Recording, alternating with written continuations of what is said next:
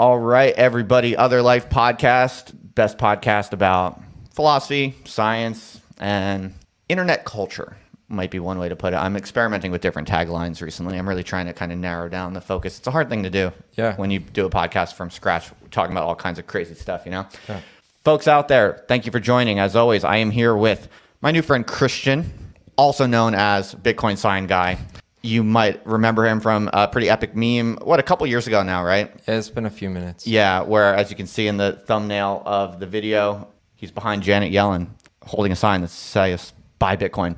I'm very intrigued to know the background of that epic meme. I don't know the story yet, but I'm looking forward to learning about it. I met Christian last night at an Urbit meetup in Austin, and I said, how long are you in town? I think you should come on the podcast. And I was delighted to learn that he's a fan of the podcast, actually. He fucks with me, so I was very pleased that boosted my ego, and it made me all the more eager to wrangle him in here. So here we are. We're going to talk about, in this podcast, Urbit, Bitcoin, the history behind the epic Bitcoin sign meme, and more generally, we're going to learn a little bit more about why Bitcoin Sign Guy has now become Urbit Guy. He's very interested in Urbit, specifically connecting Bitcoin and Urbit. He's kind of leading up the project of that. So I just want to learn from Christian a little bit more about him, some of his takes. I know he's got some interesting philosophical ideas as well. He's a Christian man as well, so we might get into that. And I'm looking forward to having this. So that's what you can expect in this conversation. And with that as a bit of an introduction, no more further ado. How you doing today? I'm well. Thanks for having me, Justin. Totally. It was nice to meet you. It's I always appreciate when you can meet someone that you've seen online, just come morphing out of the ether at it's usually a Bitcoin conference or an Urbit meetup or something like that, where it's like you already have some knowledge of the person, and you can also just say, Justin, to someone who would otherwise be a complete stranger. It's awesome, man. I was very impressed by the crowd last night. Yeah, there were girls too. There were girls. It was really cool. Like, the people I talked with were all super smart, super interesting. There were girls, and it was just like generally it was really high energy vibe. I was impressed. I mean, no disrespect to Urbit, of course, but I was kind of mentally braced for maybe it would just be like 10 dudes in a room talking about code or something. I thought maybe that's what it would be, but it's at this beautiful place outside, backyard, with barbecue and tacos and beer, and it was just awesome, dude. Yeah, it's tasteful banter. Yeah, so I met a bunch of cool people. One of whom is you, and I think we got to just start off with the low-hanging fruit. I am genuinely quite interested to learn how that meme came around. Why don't we start with, I'm sure you've probably told this story before, but could we just start with, why were you even in the room with Janet Yellen? Like, why? What was the context that got you there? Sure. So I was interning at a think tank in Washington, D.C. at the time, trying to do some quasi-formal study on Bitcoin as a monetary experiment.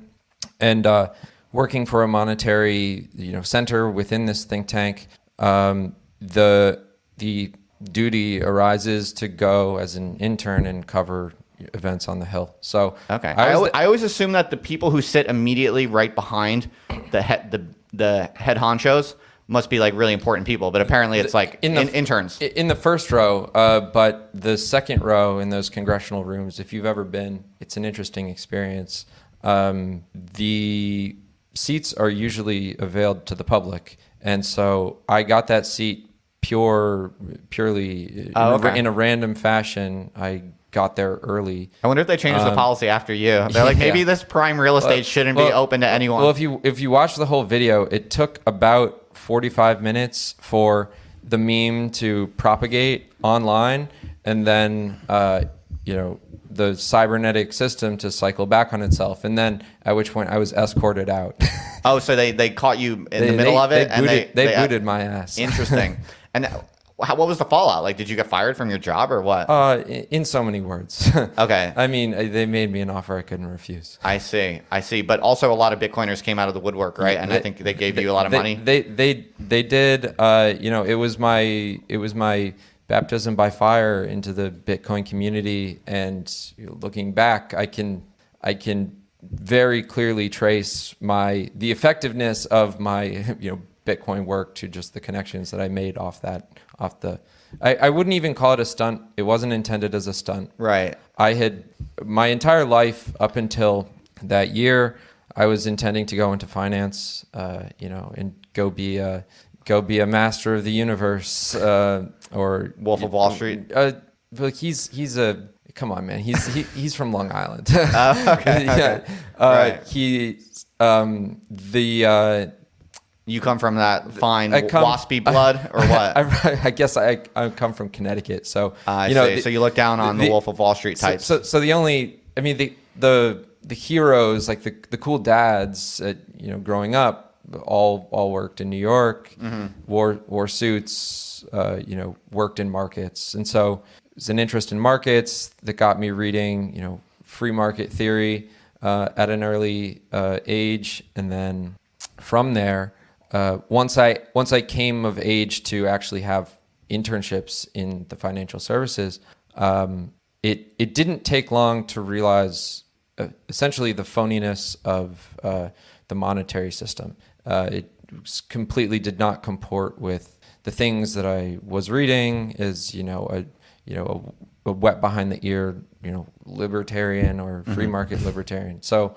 I don't even necessarily claim like strong ideology anymore, but to have the dissonance of working at a global macro fund and being forced to cover Fed testimony, you'll realize quickly that the price level is set on the basis of the words that Fed officials utter, and entirely not fundamentals of the economy. It's not predicated on productivity or certain production metrics, and when it is, it's not to say that those metrics don't influence the price level, but they influence it through the filter of, well, what will this induce the Fed to do with interest rates? Right. Okay. So there's the filter. So you come from this kind of well-to-do Connecticut family, groomed to be a successful, high-class, high net worth individual on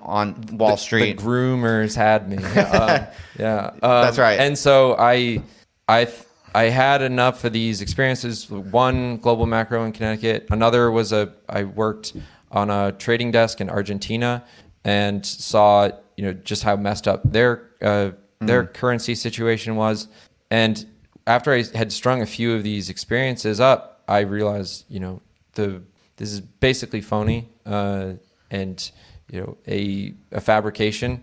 And at that time, I had probably heard the word Bitcoin for the third time, so I decided to really look it up. And you realize, oh, damn, this is the antidote, and perhaps even a financial opportunity for oneself. So you first got Bitcoin pilled in, was that 2016? Yeah, about 2016. I was heading down the proverbial rabbit hole. And how long between getting Bitcoin pilled and pulling the sign behind Janet Yellen?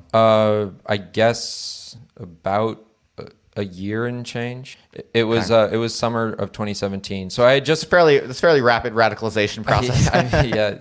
We're accelerating. So over here. I'm curious to know what was the real motivation for you? Was it it wasn't discursive at all. So I used to cover those testimonies. The people that I worked with cover those testimonies.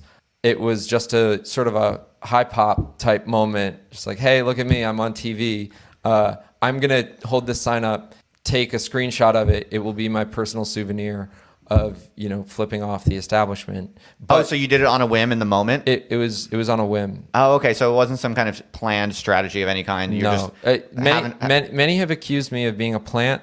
But no, it was there was a confluence of many just random factors. Basically, all I knew is that because I used to have to watch those for my job and take notes on them, I just knew the camera was on, and I was like, "Oh, this is filed on C-SPAN. I can go get it later and take a screenshot." Okay, so it was kind of just a spontaneous joke in your mind. Yeah. Now, was there something in the back of your mind, though, an awareness, thinking I could maybe get in a lot of trouble for this, and it could also maybe be cool? I mean, I guess I was always sort of dummy kid who Right. who I did dumb stunts in high school. Like a class clown kind of? I mean, I was too good to be like the certified class clown, but I was up there.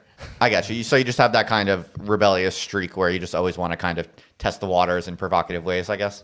Perhaps. I mean, it's not even rebellion. I present in a very buttoned up manner. Okay. But I do like to, I don't know, flick people occasionally. Okay, interesting. Now, so I'm getting the vibe that you see yourself as like still wanting to kind of represent the well-to-do Connecticut main line. Am I right in sensing this, or am I wrong? Well, look, man, prep is eternal. Okay, prep is Lindy because it's immunity to fashion. Effectively, Preppiness. You can buy a white Oxford shirt and it will last you your whole life. You don't have to chase fashion. You can form your identity through other perhaps more meaningful ways. Okay, I like it. So you resent the idea of being classified as a degen crypto meme maker. I mean, it's a fun community, but it wasn't my necessarily intention to be trying to commit an act of terror. So then I guess it's fair to say that the impact of this meme was greater than you calculated. Certainly. You were not expecting that. Certainly. But that's virality. That's right.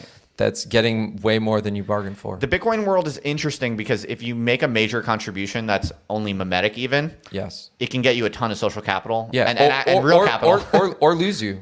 Or lose you. Yeah. Or lose you. I mean, the salty no coiners, I was chatting with my good friend Bitstein today, and the scorn for no coiners is like equal and opposite to the praise for good Bitcoiners. Is it public record how many sats flowed into your wallet from that event? Yeah, you can go find the chain analysis on that. Oh, dude, can you tell, or I don't want to pry, it's public knowledge.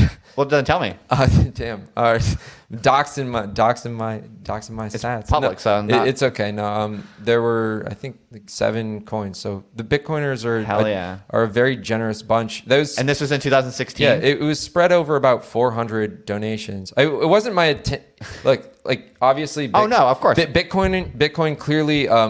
It accelerates everyone into the grift economy. Bitstein says everyone's a scammer, so everyone's looking for more Bitcoin. But the reason why I actually solicited donations was because shortly after, that day, I found someone impersonating me online, trying to claim Bitcoin donations. Well, and I thought, well, I don't really want it, but I'm not going to let this fucker take it. So. Okay. Do you remember what month this was? This was July 17th. July 2017. You got, what did you say, 7 Bitcoins from it? Yeah. So we'll have to do the math. Stop making it easy to chain analyze me. Oh, I'm fascinated. Someone out there right now is doing the math. They're looking at the price of Bitcoin back then and how much you've made since then. But it's awesome. And of course, there's so many accusations of people being grifters, but no one in their right mind would try to do this type of thing just for possibly it getting famous and getting money, because there's a high probability with any given mimetic opportunity, even if it's fire,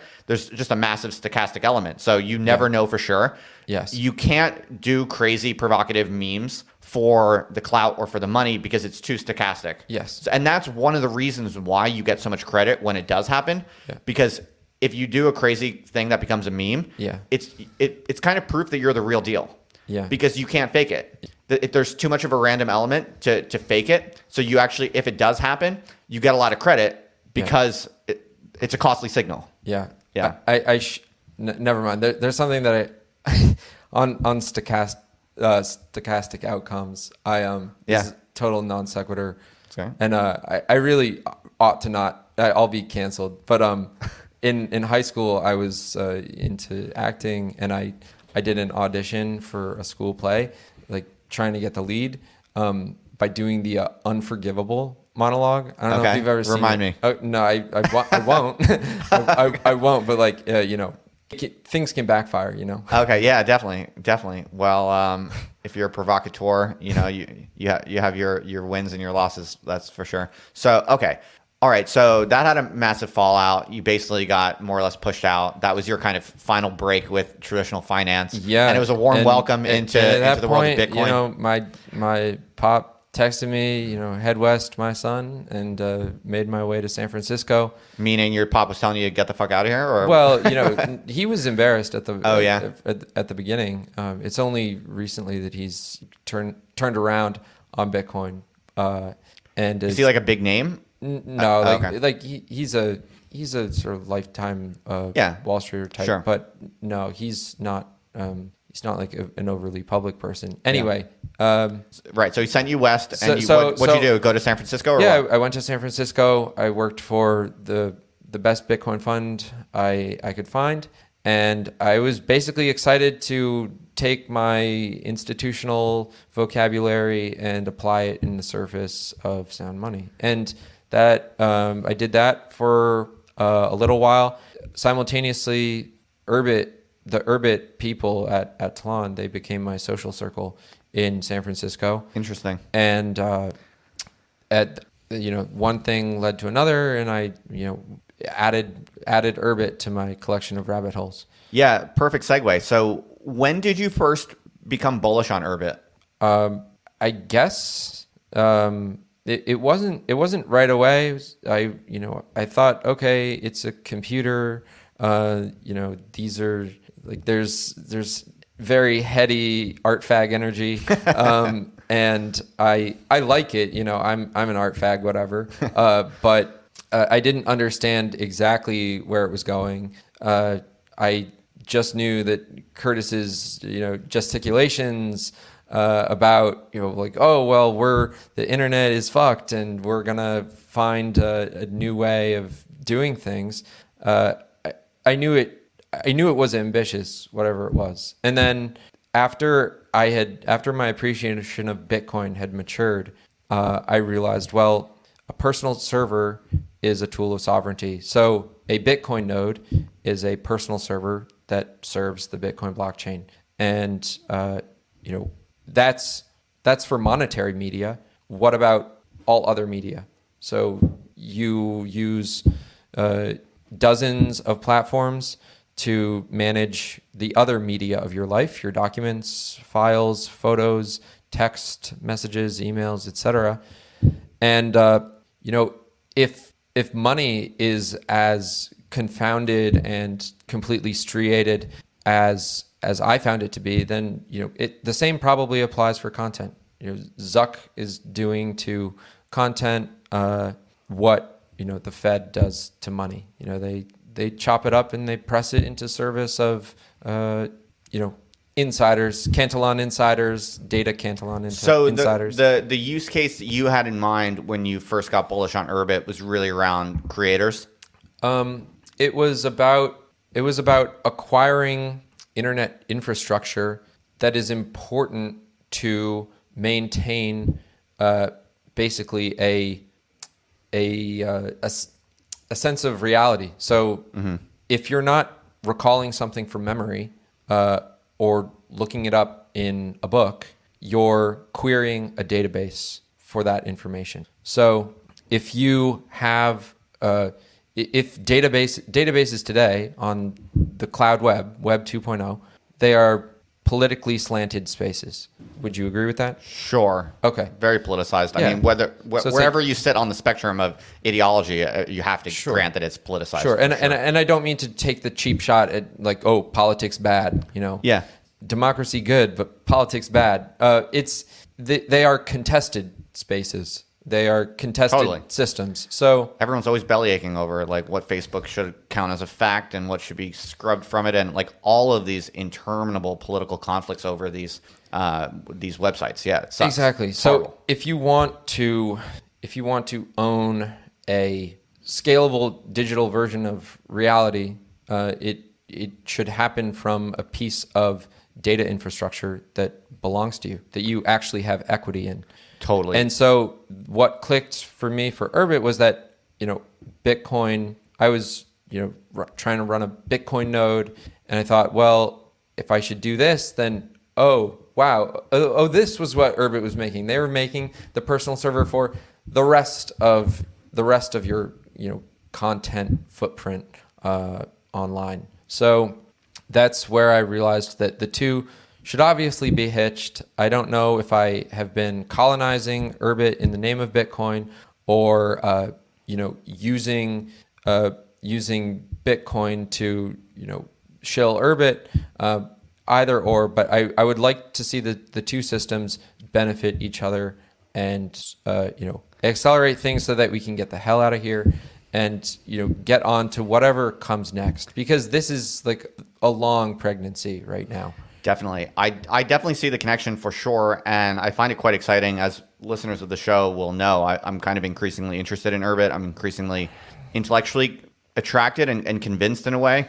And what I see happening is that in the digital context, you have all of these nonlinearities and power laws when it comes to individual content creators getting bigger and bigger, basically. Mm-hmm. And so it's like, just as we see New York Times journalists finding it in their interest to defect from the New York Times in favor of becoming their own publisher on, let's say, a platform like Substack, the ultimate endpoint of that dynamic is going to be when content creators realize, oh, what if I could own my own internet land? What if I could go from being a publisher to being somewhere between a real estate mogul and a king or a queen? Actually becoming like people like, whether it's Mr. Beast or whether it's, writers like Matt Taibbi or whatever, really successful creators are going to realize there's a way in which I can look at this entire networking model in a slightly different way. There's these kind of competitor paradigms like Urbit. And, oh, you're telling me I could switch to this different paradigm and own scarce real estate on this other competitor internet that would basically make me like the king or the queen of private, scarce real estate. That to me is the logical endpoint of the accruing power that's going to the biggest creators.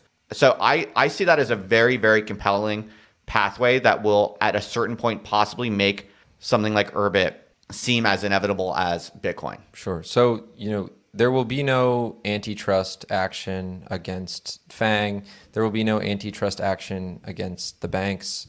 The only way we can dissolve this power down to a more natural personal level is through unimpeachable software protocols. So Bitcoin is a monetary protocol.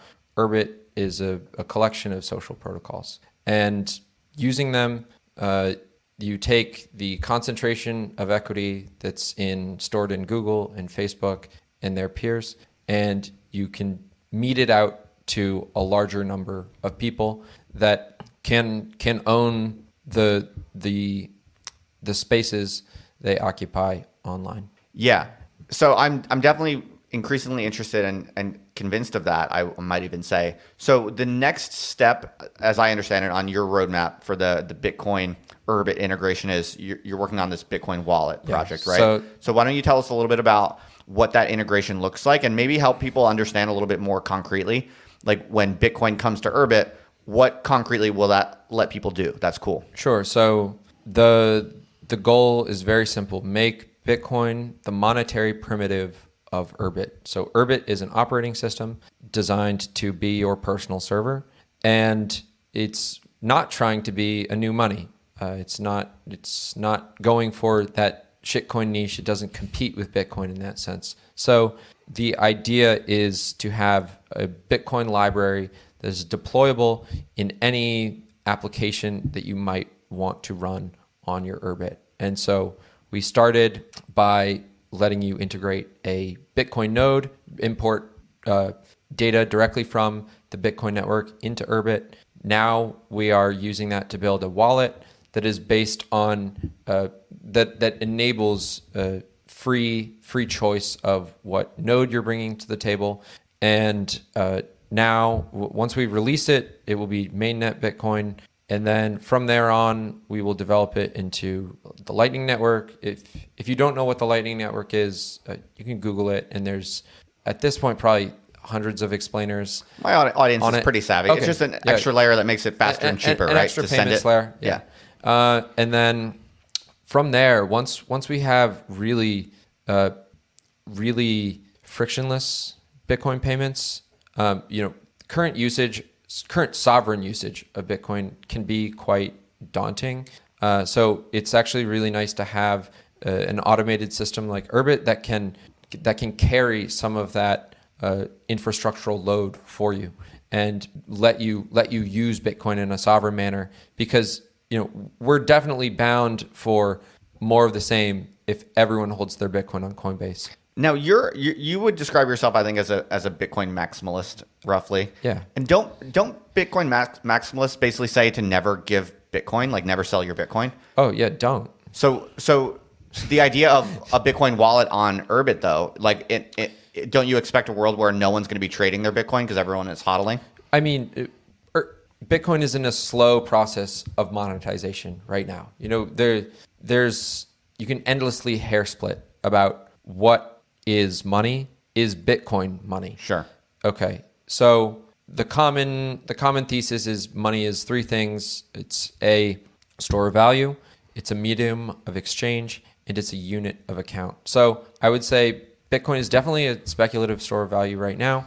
It's a medium of exchange in that you can easily pay someone with it. You get final settlement in 10 minutes, or you can have instant settlement on Lightning, not final settlement, but instant payments with Lightning. And then really the only final component of that is, well, when is Bitcoin a good unit of account? When does it make sense to price things in Bitcoin? And that answer is roughly when you think that there's a critical capital mass within Bitcoin to make it viable for use beyond speculation. Okay. So do I think that everyone should be like going out and paying for coffee and paying for Patreon today in Bitcoin? Like, I would probably continue to use dollars for those use cases. I don't like to sell Bitcoin or even think of selling it. Right.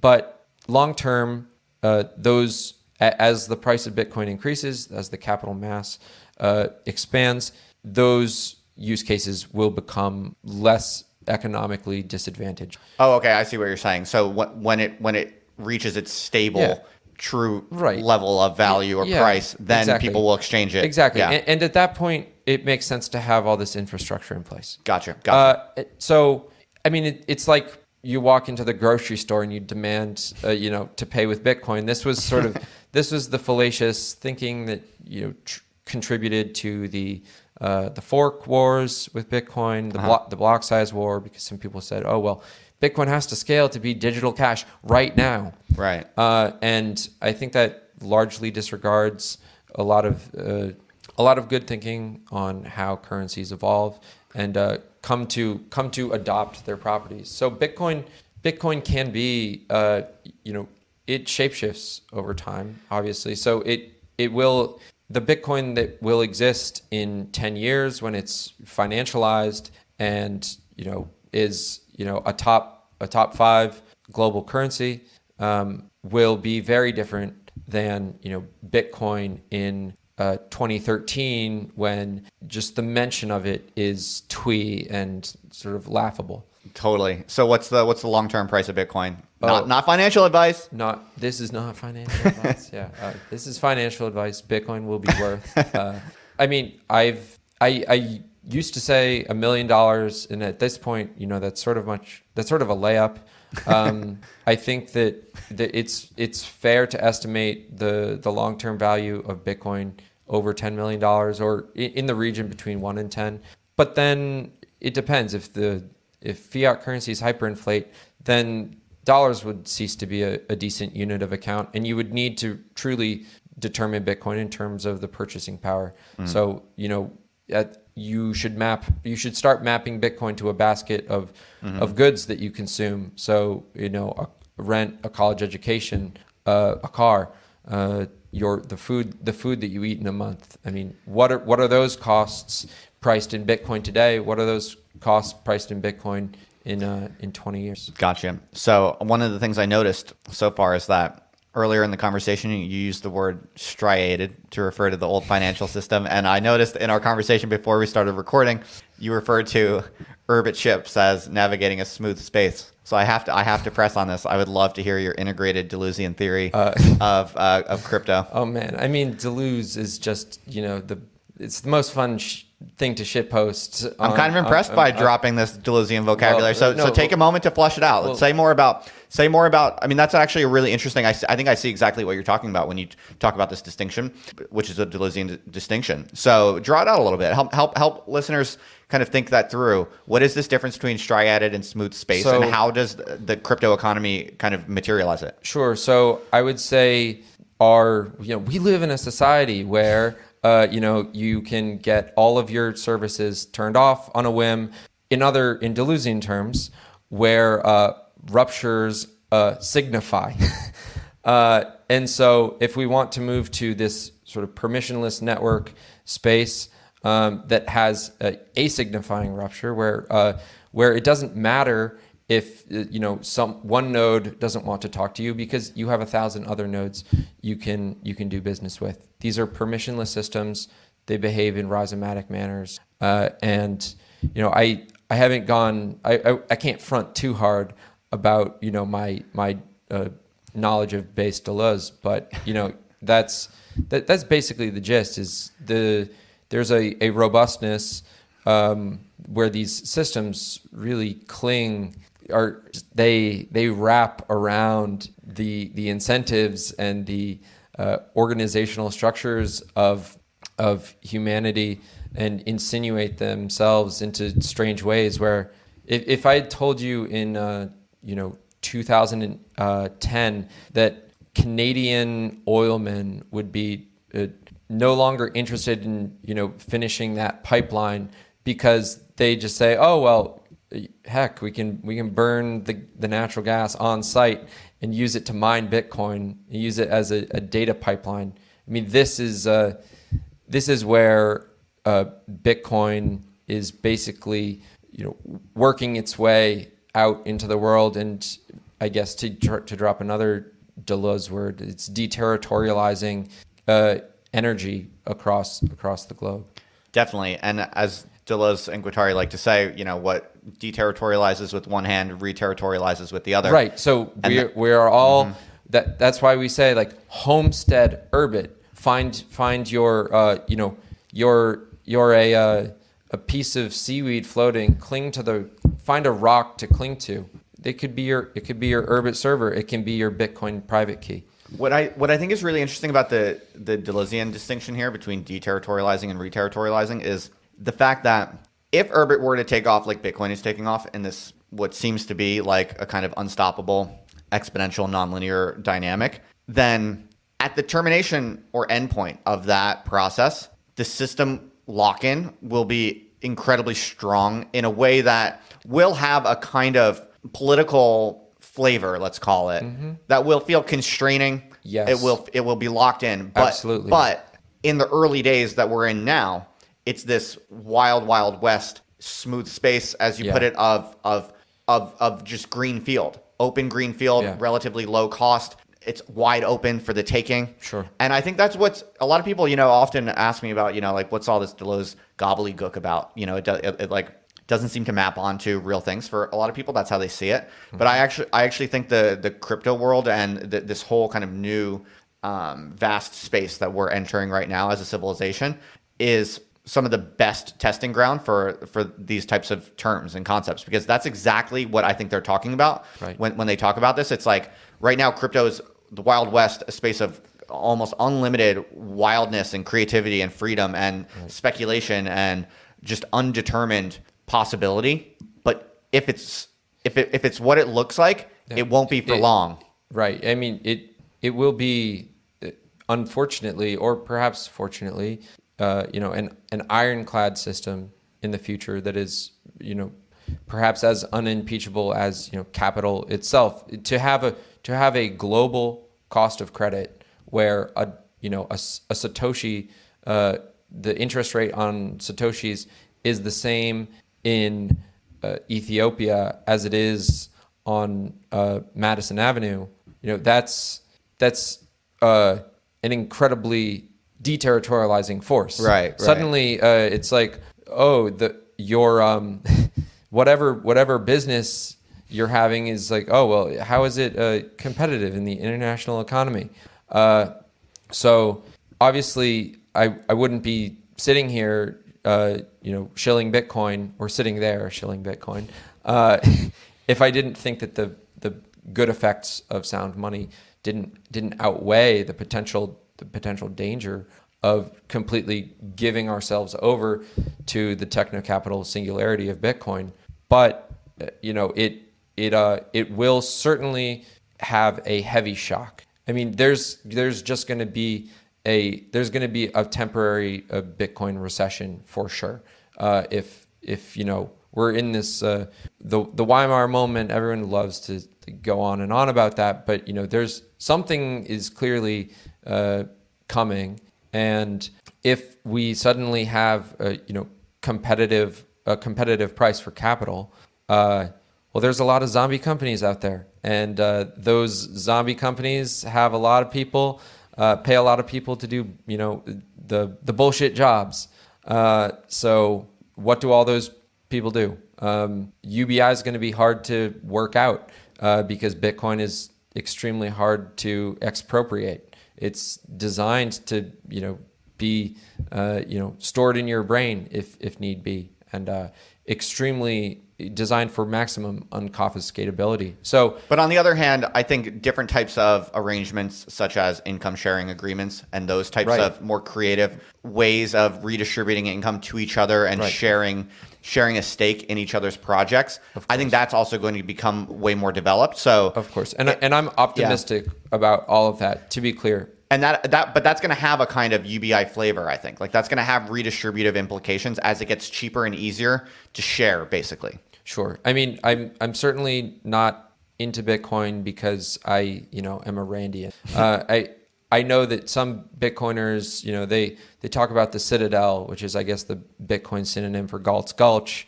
But remind me, it's been a long. I actually read all the Ayn Rand books in high school, but I don't remember everything. Like where all the successful, productive capitalists go to, escape the world that just wants to tax them.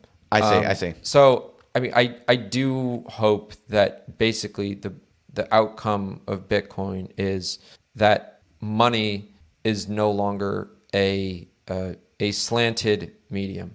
My perception is that the crypto world is way more ideologically complex than people think. It's not all like anarcho-capitalist, libertarian types. And in fact, I forget who it was last night, but there was, when we were at this Urbit meetup, there were two people saying, like, jokingly in a conversation afterwards, describing themselves as communists. I think like you actually see a lot of people with very diverse, sometimes extreme ideological preferences in all different types of directions. Barrett was telling me like Cody Wilson identifies as a Marxist. I don't want to speak for Cody. I don't know him, but you see these interesting types of inflections in ideology. I don't know if you've ever observed that also, or...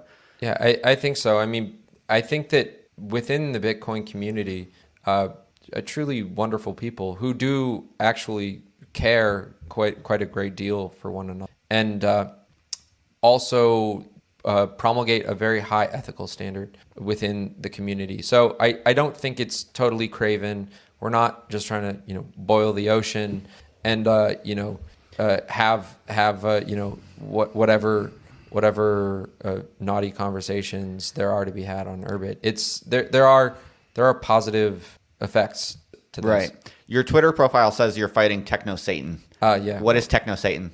Techno Satan. I mean, demons are real, man. And how do they manifest? On centralized databases. It's kind of a meme to talk about current institutions as demonic or satanic. How literal do you take that? And how much of that is kind of play on words for you? I mean, I believe in it. Do you believe that all of mainstream institutionalized society is literally a satanic cult on some level? I mean, I don't think they're organized enough to be a cult, but I think that, how does, if you're an elite, you're not exactly going out of your way. You're not tripping on yourself to turn off the money spigot. Cantillon insiders would seek to preserve that privilege. Right on. So I actually noticed that in the Urbit community, it sure seems like, as a social scientist, my sense is there's a clearly statistically significant disproportionate presence of Christians. Am I right in sensing that? That's probably accurate. What do you make of that? What do you think that means, or what does that reflect? I mean, maybe you could take the easy thing that's just like, well, they're Christian ethics applied to computing. Probably, means just apply the golden rule to to someone else's data. Don't striate me, bro. Well, but the peculiarity there is that the founder of Urbit wasn't a Christian, so it's kind of peculiar, isn't it? I mean, yeah, Satoshi didn't, profess a religion either. Well, you know what I think, honestly?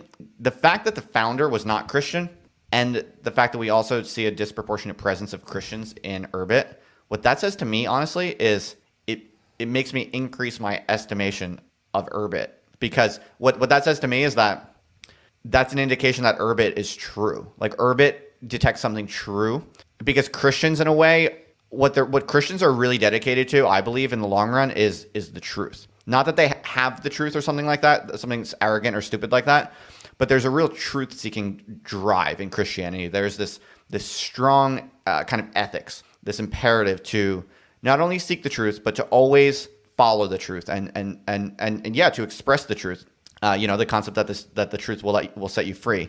That, I think, is very important. And what that says to me is that we live in this world nowadays where people socially coordinate around all different types of Schelling points, right? And people will maybe all do a certain thing because it's the high status thing to do, or people will do a certain thing because it gets them money, right? But one of the best Schelling points ever, probably the Schelling point of all Schelling points, is the truth itself. And this is very interesting to me because when you see smart, interesting people gathering around something where no one's clearly making any money off of it in the short term, there's not a clear kind of practical instrumental gain to anyone in the short term, but you have smart, interesting, creative people who are choosing to rally around it, choosing to work on it. That's often a good indication that there's something true going on there. And when I notice that a disproportionate number of them are Christians also, that makes me think I'm extra bullish on there is something fundamentally true here. And as a Christian, I believe the truth always wins in the long run. It must win in the long run. I really do believe that. And the fact that the founder was not even Christian, to me, says all the more that it's not because it's some sort of like Christian organization. It's obviously not. But it's because Christians go to where the truth is, even if it's unpopular, and they believe in it and they're committed to it. That makes me more convinced that Urbit is the truth. Well, Curtis is Jewish and Jesus was Jewish. Sure. But I think that there is definitely you're onto something there. Might be crazy, where it mimics perhaps the evolution of ancient religions to coordinate an idea of logos that was then reified in Christianity. And so even if it's not exactly the thing at first, it's sort of the target. What is ultimately attempting to be reified. Are there any other interesting or crazy philosophical ideas you kind of associate with all of this? Not to put you on the spot, you don't have to have an answer, but opening it up if you wanted to. I mean, there's the sort of obvious like, crypto libertarian, crypto anarchist strains through all of this.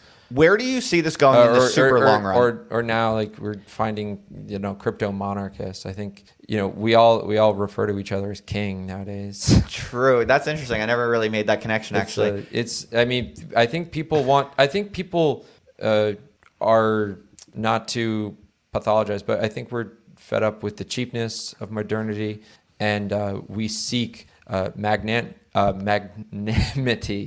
and we want to have the gift exchange and not just cheap transaction. Man, after my podcast with Josh Lehman the other night, I was thinking I really want to buy a star. Now we're talking, I'm thinking I need to buy a Galaxy.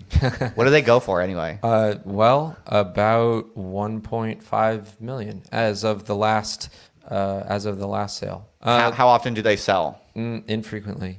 How many are currently owned at all? Well, they're all owned. Right, by Tlon by default. Oh, you mean how many owners are there? I guess, yeah. I believe there's 256 galaxies, otherwise known as 2 to the 8.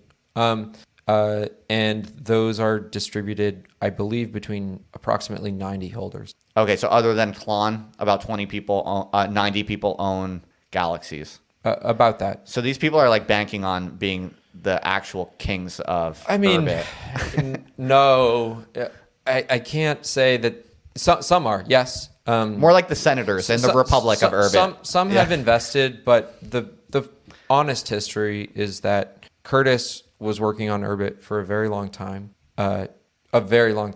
upwards of a decade, and people would help him on this project over time, and then most of them are no longer really around, but he would deed address space to them for their early contributions. And so those are the majority of Galaxy holders, early people who were willing to, I don't know, take the time to bootstrap this thing. Something I was thinking about the other day is that what a lot of people say about Urbit is they say it's too crazy, it's too weird, it's never going to take off. I actually think there are good reasons to think it could take off, even with mass adoption. But what I was thinking also the other day is that Urbit could be really cool and valuable and interesting and really worth being on and participating in, even if it doesn't hit mass adoption. Sure. You know, like you only need so many people for it to be really valuable and thriving and interesting and worthwhile. And so I think like the speculations around like what causes mass adoption, is it feasible, is it viable, is this going to scale, is it going to take over the internet, is kind of, you know, it's interesting questions. But honestly, I think there's a much more realistic case to be made that it's just like, even if it just slowly grows over the next several years, and maybe there's just like, you know, in the, let's say like high tens of thousands of people on there or something like that. And even if it were to plateau at that or max out at that, it could still be like fire. It could still be awesome, right? Yeah. Tlon has been developing Urbit to be useful for us in the day to day. So, you know, the utopia is now. Right. You can get on and do things on Urbit today. Have a fun, happy time. Of course, because it's a network and, you know, Metcalfe's law or whatever, you know, there is exponential value to having more people join.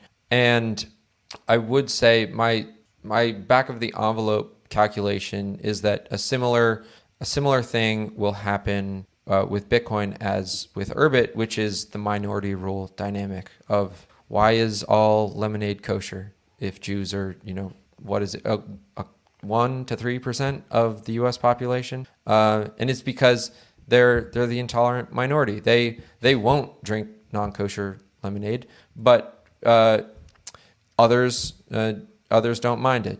Right. The Gentiles can have kosher. So you wind up with a situation where everything in the grocery store is kosher. So you see that being relevant for Urbit because so some people, you know, all of your smart and beautiful listeners are, you know, they're more likely to demand privacy, financial sovereignty, and, you know, equity in whatever system they're trying to use. And they will be the types who will say, well, I'm simply now that Urbit exists, I'm no longer willing to make, you know, to sign a user agreement of Google and, you know, hand them my blood to access the other region of the internet. I can make do on Urbit.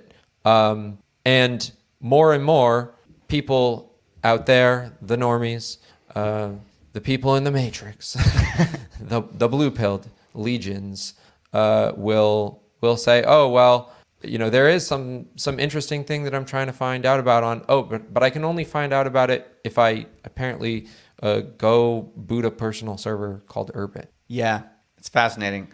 Or it's like you know, the Bitcoin version is you know, your money is no good here. No itchy and scratchy money accepted. So how do you think about Urbit for creators, because I think this is something that the Urbit messaging is increasingly kind of centering around, framing Urbit as a place for communities, for groups, possibly for creators to kind of bring their communities and for people to, create content on Urbit. Sure. I know this is something Urbit is thinking a lot about. I think there are a lot of people in my audience who are creators.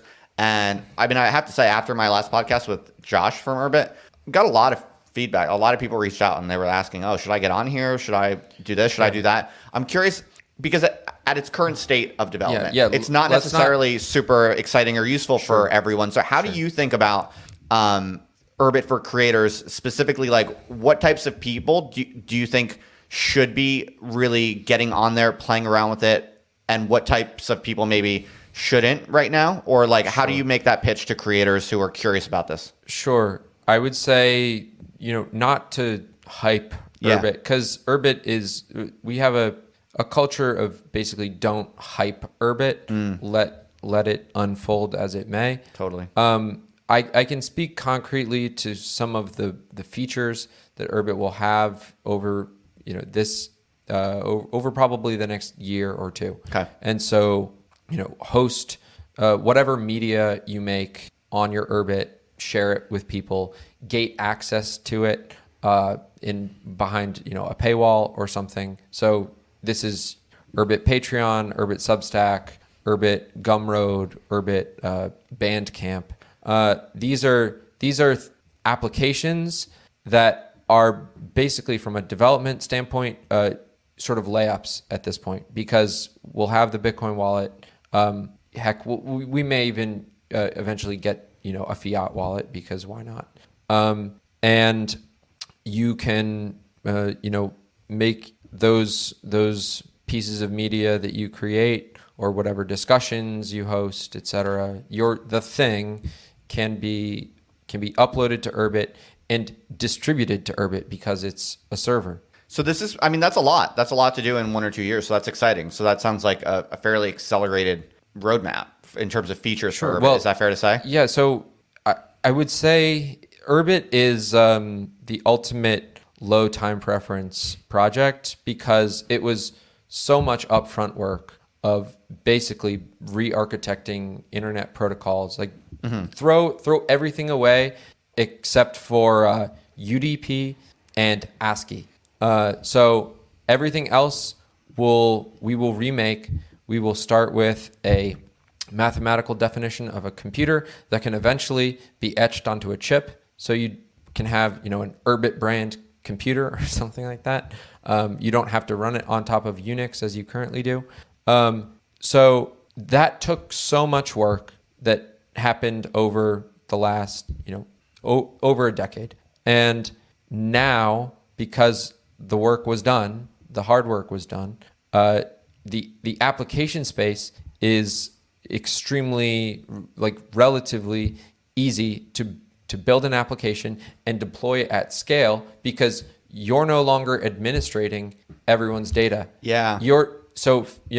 Facebook has to own entire stables of database engineers, because they're holding the digital lives of billions of people. I think this is a really important point. I think people don't get this. I think people are sleeping on this, because I have a lot of friends who are developers, like legit engineers in Indie Thinkers or in my Discord server or whatever, who one of the most common critiques I hear of Urbit from people who don't really get it or are kind of on the outside, and this is often very, very smart people who are interested in visionary ideas, very open-minded, and the very skilled engineers. What people always say is, I would never mess around with this because it's too hard to learn all of these arcane rules. It's going to take too much time and effort. And this is not, people will say things to that effect. Like, this is not realistic for developers to get involved in this ecosystem. And I think it is not at all understood that all of the groundwork that's gone into it and a lot of the arcane, weird seeming things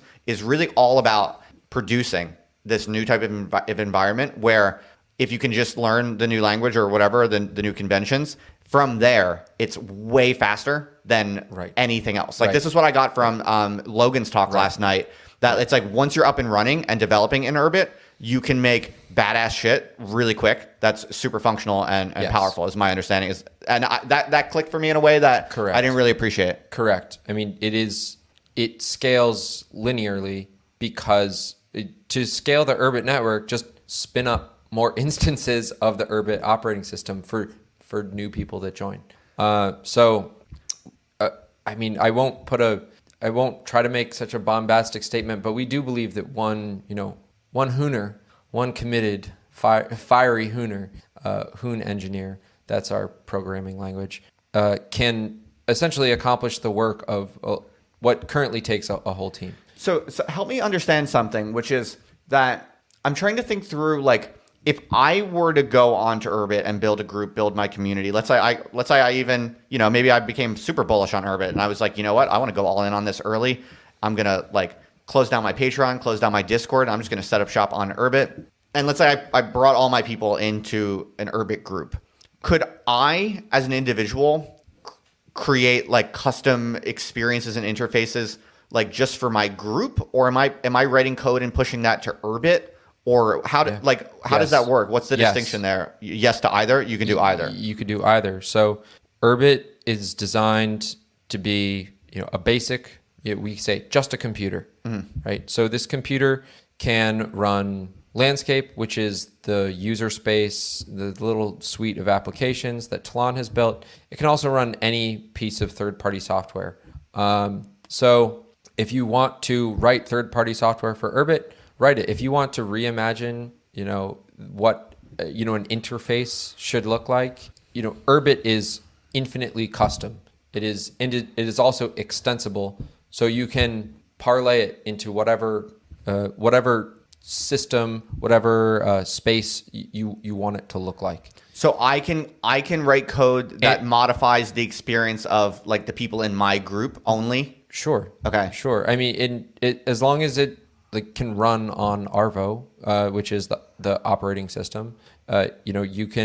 You can distribute software to people. In fact, the Urbit network is designed to make this sort of software distribution extremely easy. This is why it is a low maintenance, low cost server, because you can subscribe to updates, new software from whatever developers you trust. Yeah, it's fascinating. It's very intriguing. It's like taking the burden of system administration off individual organizations and letting there be several hyper qualified administrators develop this stuff.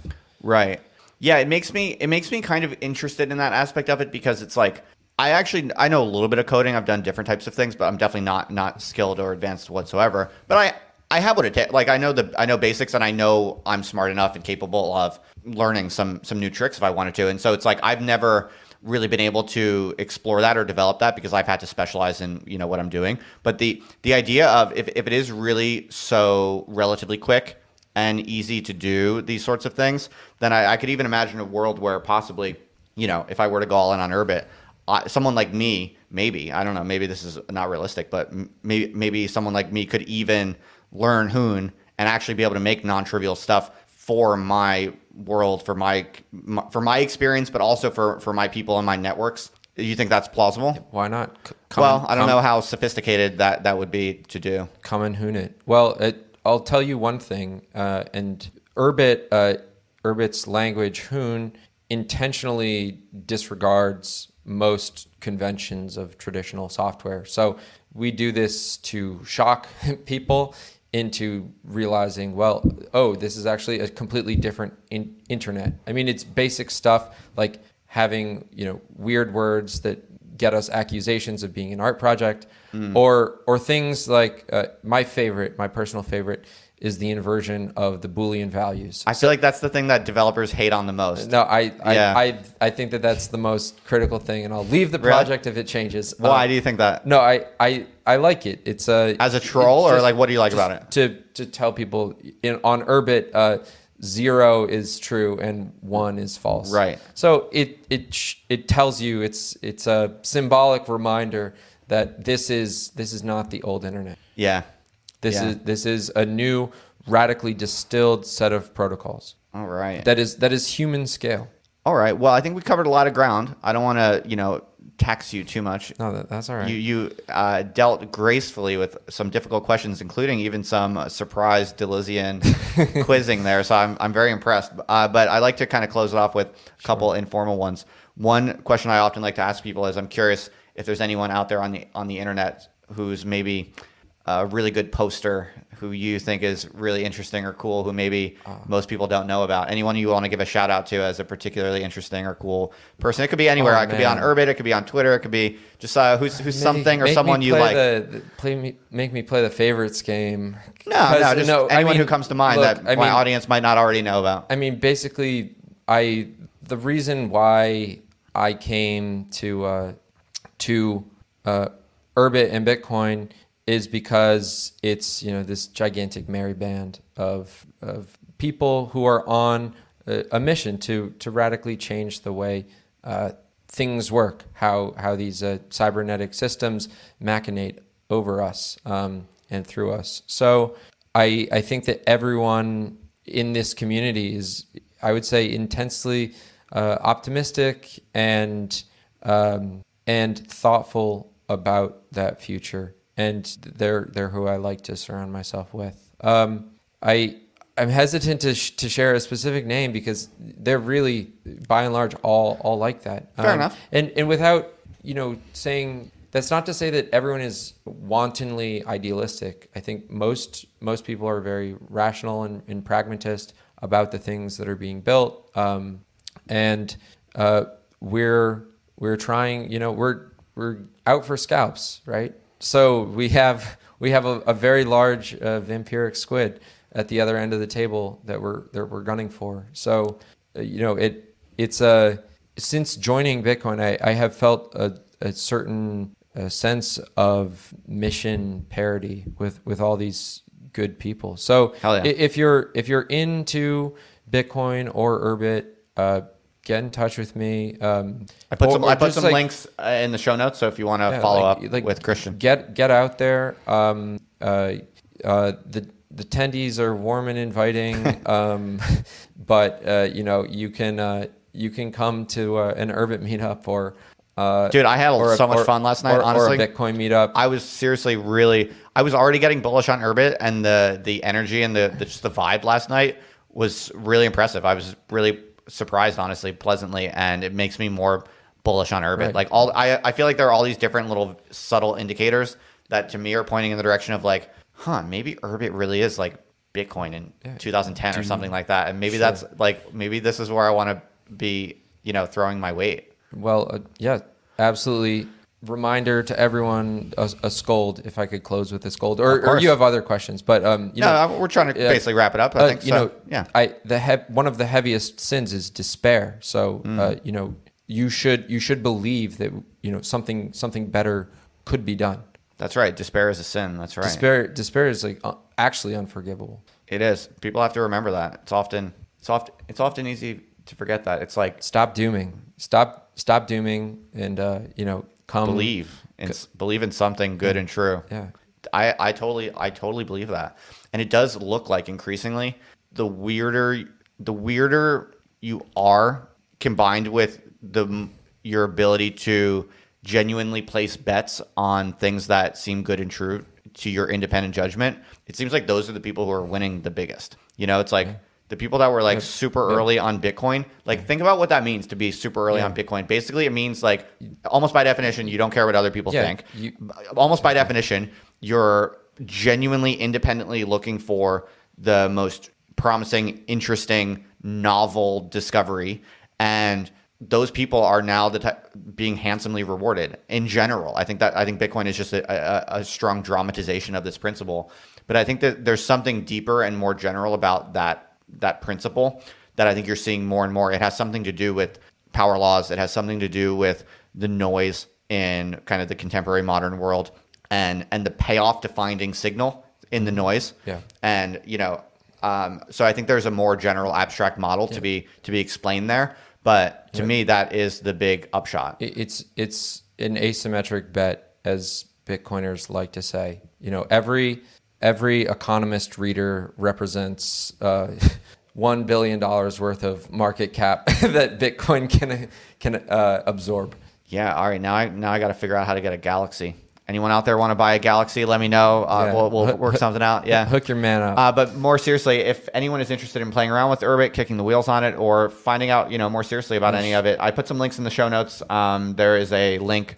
It's not an affiliate link, but it's from me. It'll help you skip the line if you want to get hosted Urbit, so you don't have to mess around with any of the terminal or anything like that. You can check that out through a link in the show notes. I am on Urbit, by the way, so you can hit me up. But I have too much other stuff going on, so at the moment I'm not like super active, but if you send me a DM on Urbit, I will see it. But I'm not like super active on there, so I'm not, telling you to get on Urbit and come hang out with me, because I can't say honestly that I'm on there very much at the moment. But I am, as I become increasingly interested intellectually and socially, and more kind of fascinated and intrigued by Urbit. I can tell you real quickly, briefly, that I'm kind of toying with the idea of some kind of possibly significant reconfiguration of my various web properties. Because basically, you might find this interesting. It's just like I am running way too many different things, and it sucks. It's such a grind. It's so tedious managing all these different websites. And this is the problem Urbit is trying to solve. Yeah. So it's like the fact that I'm in my own personal life as a creator, having serious pain trying to manage all these different websites. My community is like kind of striated across these like different obstacles and different logins. It's chaotic. It's really suboptimal for me. It's really suboptimal for my community and people who want to, work on the things I'm working on with me and around me or whatever. So it's like, it's almost eerie, honestly, how the problems I'm really genuinely suffering from as a creator are exactly the problems that Urbit has this kind of dark horse, long shot stab at trying to solve in one fell swoop. To me, that like really speaks to me, and I'm like, shit, man. Maybe I should find a way to like really make a major bet on this and consolidate all my other chaotic things. Maybe there is some near future possibly where I go all in on Urbit somehow and really make it maybe it could. I feel like if Urbit has a genuine use case for creators in particular, I'm probably going to be one of the types of people who could actually make that work sooner than later, just because I'm already Urbit adjacent. My audience is Urbit adjacent, and as I said, I'm like literally struggling with these problems that Urbit's trying to solve. So stay tuned. I'm not sure exactly what I'm going to do. I don't want to tell my audience go on Urbit, hang out with me there. I'm not sure what I'm going to do. So I will let you know though. I am thinking about it, and if you want to go kick the wheels, there's a link in the show notes. If you want a digital homestead out of the box, get on Urbit in 12 months. If you want to help build a digital homestead, get on Urbit now. And that's a good way to put it. And apply. And if you're a developer, I encourage you to look at grants, the Urbit grants program run by the Urbit Foundation. We will compensate you because we are trying to fling this address space far and wide. So we want to increase the number of stakeholders in the network. So, and if you do development work, and we will give you Urbit stars. That's right. And if you happen to be the Pope of the Roman Catholic Church, maybe a Galaxy might be something that you want to obtain for the church. Is this something you've thought about? I think that there would be several Galaxy holders who would be happy to avail their Galaxies to the church. I feel like if I was the Pope, if I was the president of a country, if I was maybe just in general. You know what? If I was like a super left-wing person and thought Urbit was, maybe politically risky to me, all of these types of people should probably want to buy Galaxies to hedge, right? It's a good option. It's a way. It's hard to short Google and Facebook when the Fed is just printing money every damn day. But you can take this as an option on their failure. Not financial advice. Not financial advice. Pope, I'm sure you have your own financial advisors, I hope. So, but it's very interesting. I could see many weird dynamics where, like, even if you don't like Urbit, it's kind of like Bitcoin, right? There's like, at a certain point, even if you're skeptical, even if you don't like it for some ideological or artistic reason, there's still strong incentives for you to get on board, if only as a hedge against what you supposedly don't like. The classic Bitcoin line is, it might make sense to get some just in case it catches on. Yeah, right. Yeah. The same could be said for Urbit, which is very interesting. And so thank you for the work that you do, Christian. This was really fun. Thank you for giving me the opportunity. Totally. It was a pleasure to meet you. I always have a special place in my heart for, provocateurs and people who suddenly find themselves on the internet for some authentic stroke of genius that came to them unplanned. It's the meme magic, I guess. I love it. And also the final question I like to always hit people with. Well, sometimes I forget to do it. I haven't done it in a while, but is there anything that I can help you with, or anything that my listeners can help you with in any way at all? Oh man, well, I mean, I think you just did. So thank you. Anything you're struggling with personally, personal goals you're working on, anything we can do for you? Well, remind people to be good to one another. I don't know, the year of COVID was it brought out a lot of dark, I think, satanic psychology. Yes, and it's rather disturbing to see. Like maybe you understand why authoritarianism or something like that. I think being born in the 90s, you just think, when you go to school, the authoritarian mind is othered, and you may not realize, how much, to what extent it still like dwells within everyone. So be good to each other. Be kind. Heck yeah. Be kind. Love your neighbor. This is fun, man. That's as nice a parting message as I could have hoped for. Oh, and final message: read Moby Dick. Read Moby Dick and listen to the Perfume Nationalist. All right, shout out to Jack. That was my shout out. Yeah, he's in Austin. I'm sure I'll meet him eventually. I'll get him on the podcast eventually. But and John Mouse and Ariel Pink, if you're out there and listening, we're planning an Urbit conference. Would you do a show for us? All right, there you go.